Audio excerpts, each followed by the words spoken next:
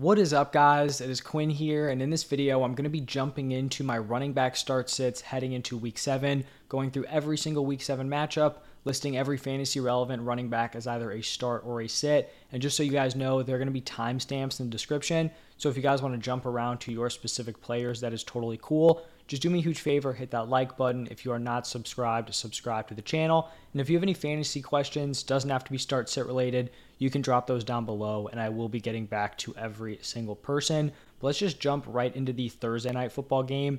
And this is, I think, the first time all season I've just left a team completely blank. So let's just go into the Saints first. This one's obvious. We're obviously firing up Alvin Kamara. He's been super involved as a pass catcher the last few weeks. Just need to see him get into the end zone. So that's clear. Kamara's a start. For this Cardinals offense, I just have no idea what's going on with this running back room, and it's not like usage related. It's just straight up injuries. So we saw both Connor and Williams miss on Sunday. So we saw Eno Benjamin operate as the number one with Keontae Ingram kind of filling in there, a dude out of USC that I liked as a prospect. So good to see him out there.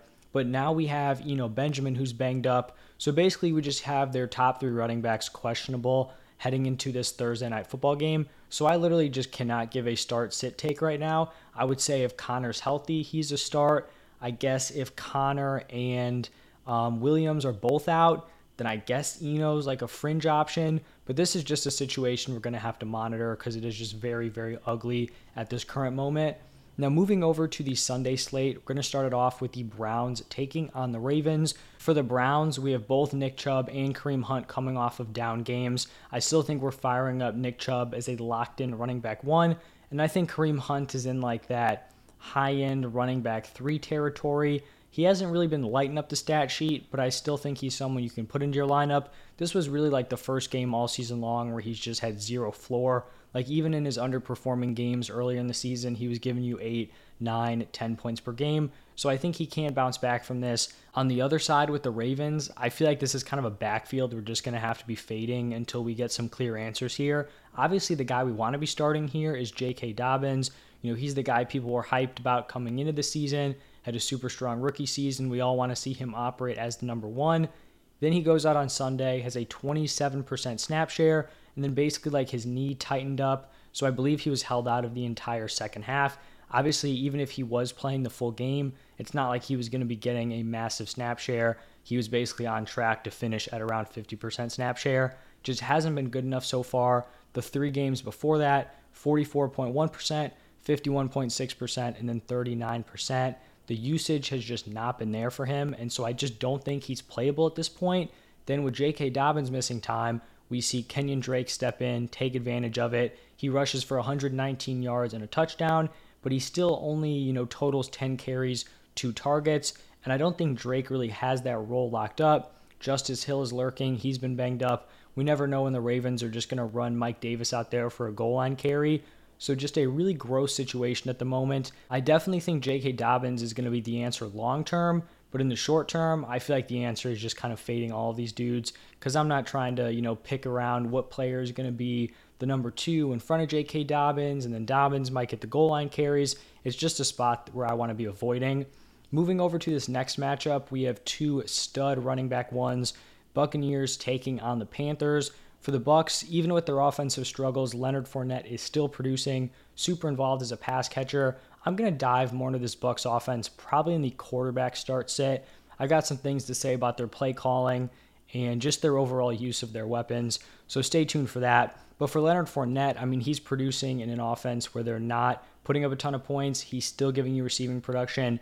They're running him a ton, even if it's super inefficient. So he is still a very high-end start. Sitting Rachaad White, the best handcuff in the NFL. And then for the Panthers, regardless of everything, just burning around him, he just continues to ball out, giving you numbers, giving you solid production as a pass catcher. So he's a high-end running back 1 start. Then we have the Falcons taking on the Bengals. And I do kind of want to talk about this Falcons offense because I feel like it's very tough to have the number of carries that they have and then to just still not have running backs that I trust in my lineup.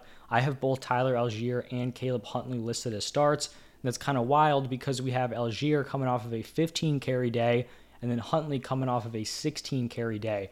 The issue is these guys just have very low floors and very low ceilings. So even though they have this solid workload, each guy getting 15 plus carries, neither of these players saw a target. And even with that volume, neither player scored 6 points.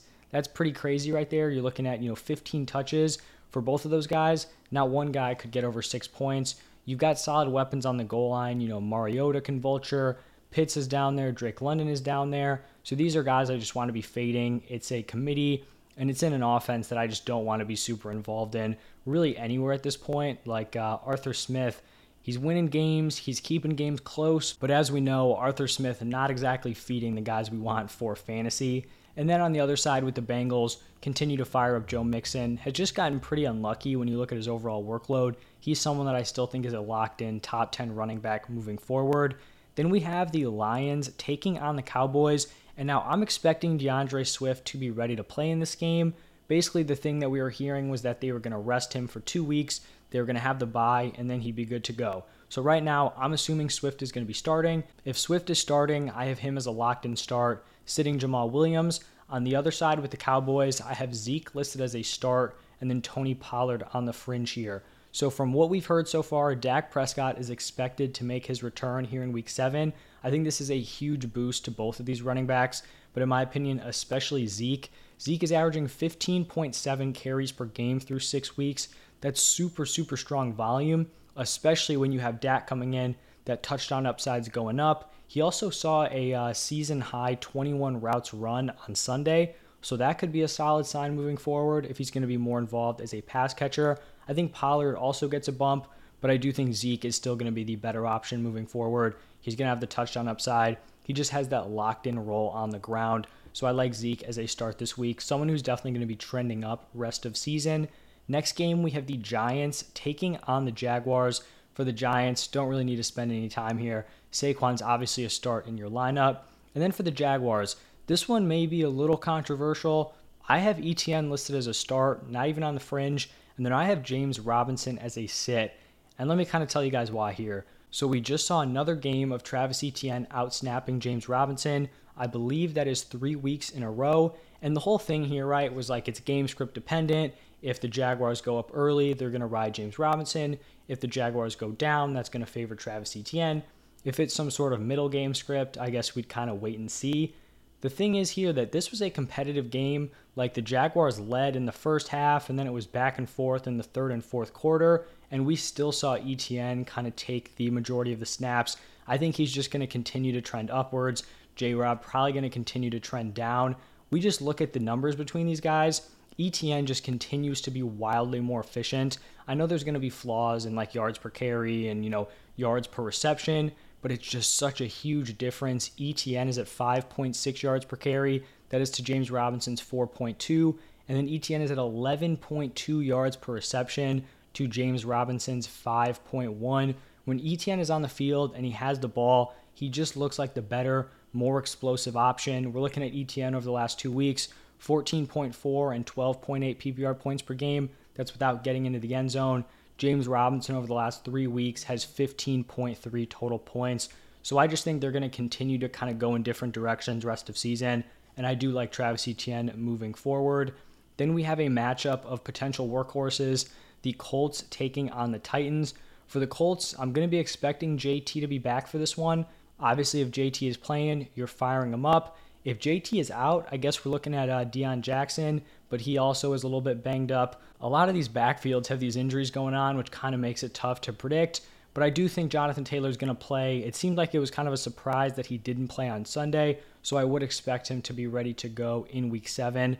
On the other side, with the Titans, you're obviously firing up Derrick Henry as a solid running back one, and then sitting Dontrell Hilliard. He's actually had some decent production. I believe he's averaging around 11 points per game in PPR. That's not terrible. A lot of that is on the back of touchdowns, and I just can't be trusting 2 running backs here. Derrick Henry is the clear workhorse, dominating the touches. Hilliard, you're just kind of banking on him scoring a receiving touchdown. Now moving over to the Packers-Commanders matchup, this Packers offense continues to disappoint. I still think we have to fire up Aaron Jones as a start, but it's just a gross situation. I kind of talked about A.J. Dillon last week as to how he saw a big drop in his snap share. That kind of bounced back up here in Week 6. So the concern isn't really with his usage anymore. It's just the fact that he's still not giving you fantasy production. I still think he's a fringe start. We have to continue to chase the volume, but this is definitely not going to be like a high upside Packers offense. Like, the offense is just not good. They have not shown us that they are a good unit. So you can play for the volume. He was decently involved as a pass catcher this past week, but definitely not someone who you're married to having into your lineup. On the other side with the Commanders, you guys probably aren't going to love this. I have Brian Robinson like right on the fringe, and then I'm sitting J.D. McKissic and Antonio Gibson. If you guys want to hear like a super in-depth breakdown on what I think about Brian Robinson, I talked about him as a sell high. So if you guys go check out that video, I'll be talking about him there. Basically, the short synopsis: he's getting the early down work. He's an early down grinder, getting the goal line opportunities. Basically, no receiving upside. I just don't love that role in a Commander's offense. So I think he's on the fringe with bye weeks because he does have that touchdown potential. Like, if I was to bank on one of these running backs getting into the end zone, it would be B-Rob, but it's not something I'm expecting consistently. So a fantastic story, but, fantasy-wise, not someone that I'm loving moving forward, at least in terms of being like a locked-in start, and I do think you can sell high on him. Then we have the Jets taking on the Broncos. For the Jets, we just continue to fire up Breece Hall as an absolute stud. This dude is going to be a top 10 pick in redraft next year. I feel like we can basically take that to the bank now, maybe even higher. He's been an absolute stud. This Jets team is trending up. Even when the passing attack hasn't been great, Breece Hall just continues to produce. And then sitting Michael Carter, who's kind of just being left in the dust here by Breece Hall. For the Broncos, God, I feel bad for everyone who had to sit through that entire Monday night. I obviously had to do the same thing, but just a brutal game to watch. A really kind of gross backfield split again. It looks like Melvin Gordon's not the guy moving forward. They saw Latavius Murray take the bulk of the carries, and then we saw Mike Boone getting involved in the receiving game. So just a gross split between kind of journeyman running backs at this point. I'm sitting Murray, I'm sitting Gordon, I'm sitting Mike Boone. Maybe Murray would be the best option here, but I can't trust an early down grinder on a terrible offense that cannot move the ball. So that's my take on that Broncos offense. Then we have the Texans taking on the Raiders. We'll get to see Dameon Pierce again this week. Obviously not a great matchup in terms of what you would expect the game script to be, but so far he's proved that he can produce no matter what the game script is. Even when they're behind, they're still going to feed him. So I think he's a locked-in, surefire start. On the other side with the Raiders, Josh Jacobs is probably a top 10 running back moving forward. He has been an absolute monster out of that backfield, so a start that I definitely love in my lineup. Another game with a really solid running back matchup. We have the Seahawks taking on the Chargers. For the Seahawks, I do want to talk about Kenneth Walker here because he had a very, very impressive first start. I don't know if you guys saw any of this game. It kind of seemed crazy to me that this dude was sitting behind Rashad Penny. Like, Rashad Penny, super solid running back, but Kenneth Walker just looked like the truth. 21 carries, 97 rushing yards, a rushing touchdown.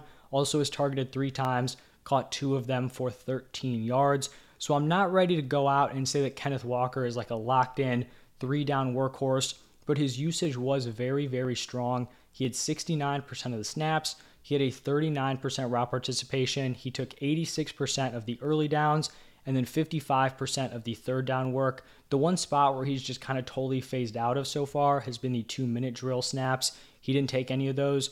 I think that's something, it's totally possible he kind of works into that in the future. But the positive here is that you don't have like another, really strong running back nipping at his heels. You got a change of pace guy in DJ Dallas. It's not like Rashad Penny, who had Kenneth Walker behind him. He's got nobody behind him. He's going to be a borderline running back one rest of season, and I think he's a super, super strong start. On the other side with the Chargers, as long as Keenan Allen continues to miss time, Justin Herbert is just peppering Austin Eckler with targets. Obviously, you'd be starting him regardless of Keenan's health, but he's definitely going to be a high-end running back one. Then we have the Chiefs taking on the 49ers, and for the Chiefs, it kind of seems like, we were in this iffy situation where CEH may not be the best option anymore. I have him listed as a fringe start, sitting Jerick McKinnon, and this is something I kind of been talking about. Like, CEH was a really strong start for a while. He was getting the touchdowns, we're riding the hot hand, but it was a very, very fragile situation because all they need to do is switch out his usage a little bit. He's not this locked in, like top running back.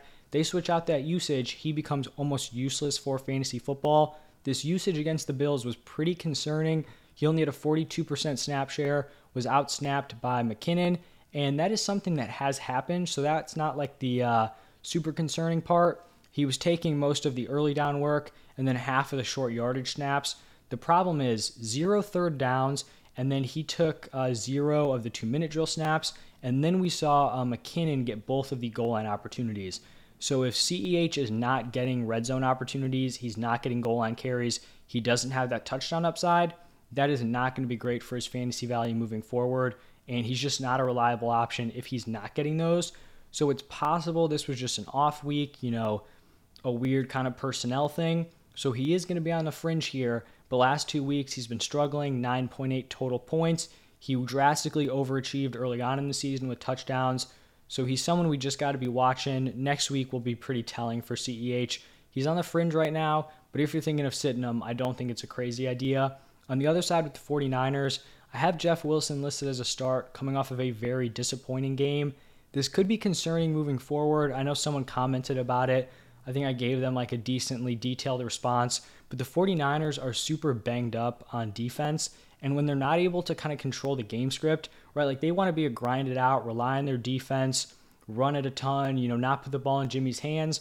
When they go down early, that kind of goes out the window, and it seems like it's pretty likely that that could happen here against the Chiefs. So I still think Wilson is a start, but if this game gets out of hand, it's probably not going to be great for Jeff Wilson, and then, could be a concerning trend moving forward. Then we have the Steelers taking on the Dolphins. I believe this is a Sunday Night Football game. For Najee Harris, I have him listed as a start, Jaylen Warren as a sit. Najee obviously has been very, very disappointing. I do want to kind of dive into his performance against the Bucs.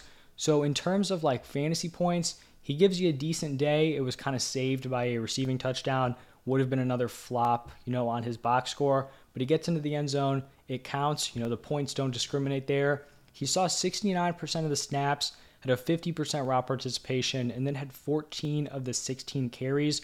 So this is a decent workload.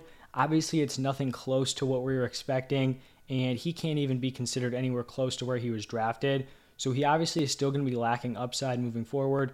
50% route participation, that's not ideal. It is good that he's getting the bulk of the carries, but this is not going to be a super efficient Steelers offense. They're not going to be scoring a ton of points, and I think he's going to be somewhere in that running back 24 area moving forward, which is probably pretty brutal to hear if you did draft him, late first, early second, but that's just where he's at this point. On the other side with the Dolphins, I talked about Raheem Mostert as a really strong buy low. He continues to carve out, a really strong role in that Dolphins offense. We've got Tua coming back. If he can just hold on to that role, he's going to be a locked-in running back 2 moving forward.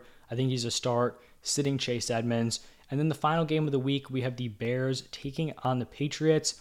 As a Bears fan, this kind of just seems like a game where the Patriots are going to just completely expose the Bears. Not super excited to sit down on a Monday night and watch this one, but I do still think we can start David Montgomery. He's still getting the number 1 touches for the Bears. Khalil Herbert is kind of nipping at his heels a little bit, but I still think they're going to rely on Montgomery to be the guy. On the other side with the Patriots, we just have to talk about how much of a stud Ramondre Stevenson is. Without Damian Harris in the lineup, Ramondre is a top 10 fantasy back moving forward. He dominated the snaps without Harris. There was always going to be the concern that maybe they just slide someone in to Damian Harris's role. We know Belichick loves to use a committee. I think it really just showed how much Belichick does, like Ramondre as a player. Obviously, him and Harris are both talented, but without Harris, they just gave Ramondre this backfield. 86% snap share, 69% route participation, had 19 of the team's 23 running back carries. Turns that into 19 carries, 76 rushing yards, 2 rushing touchdowns, targeted 5 times, 4 receptions for 15 yards. So like I said, he's a locked-in running back 1 if Harris is out. And if Harris is back, I still think he's like a mid-tier running back 2 play, just betting on a talented player in this spot. But that is going to wrap it up for every single Week 7 matchup.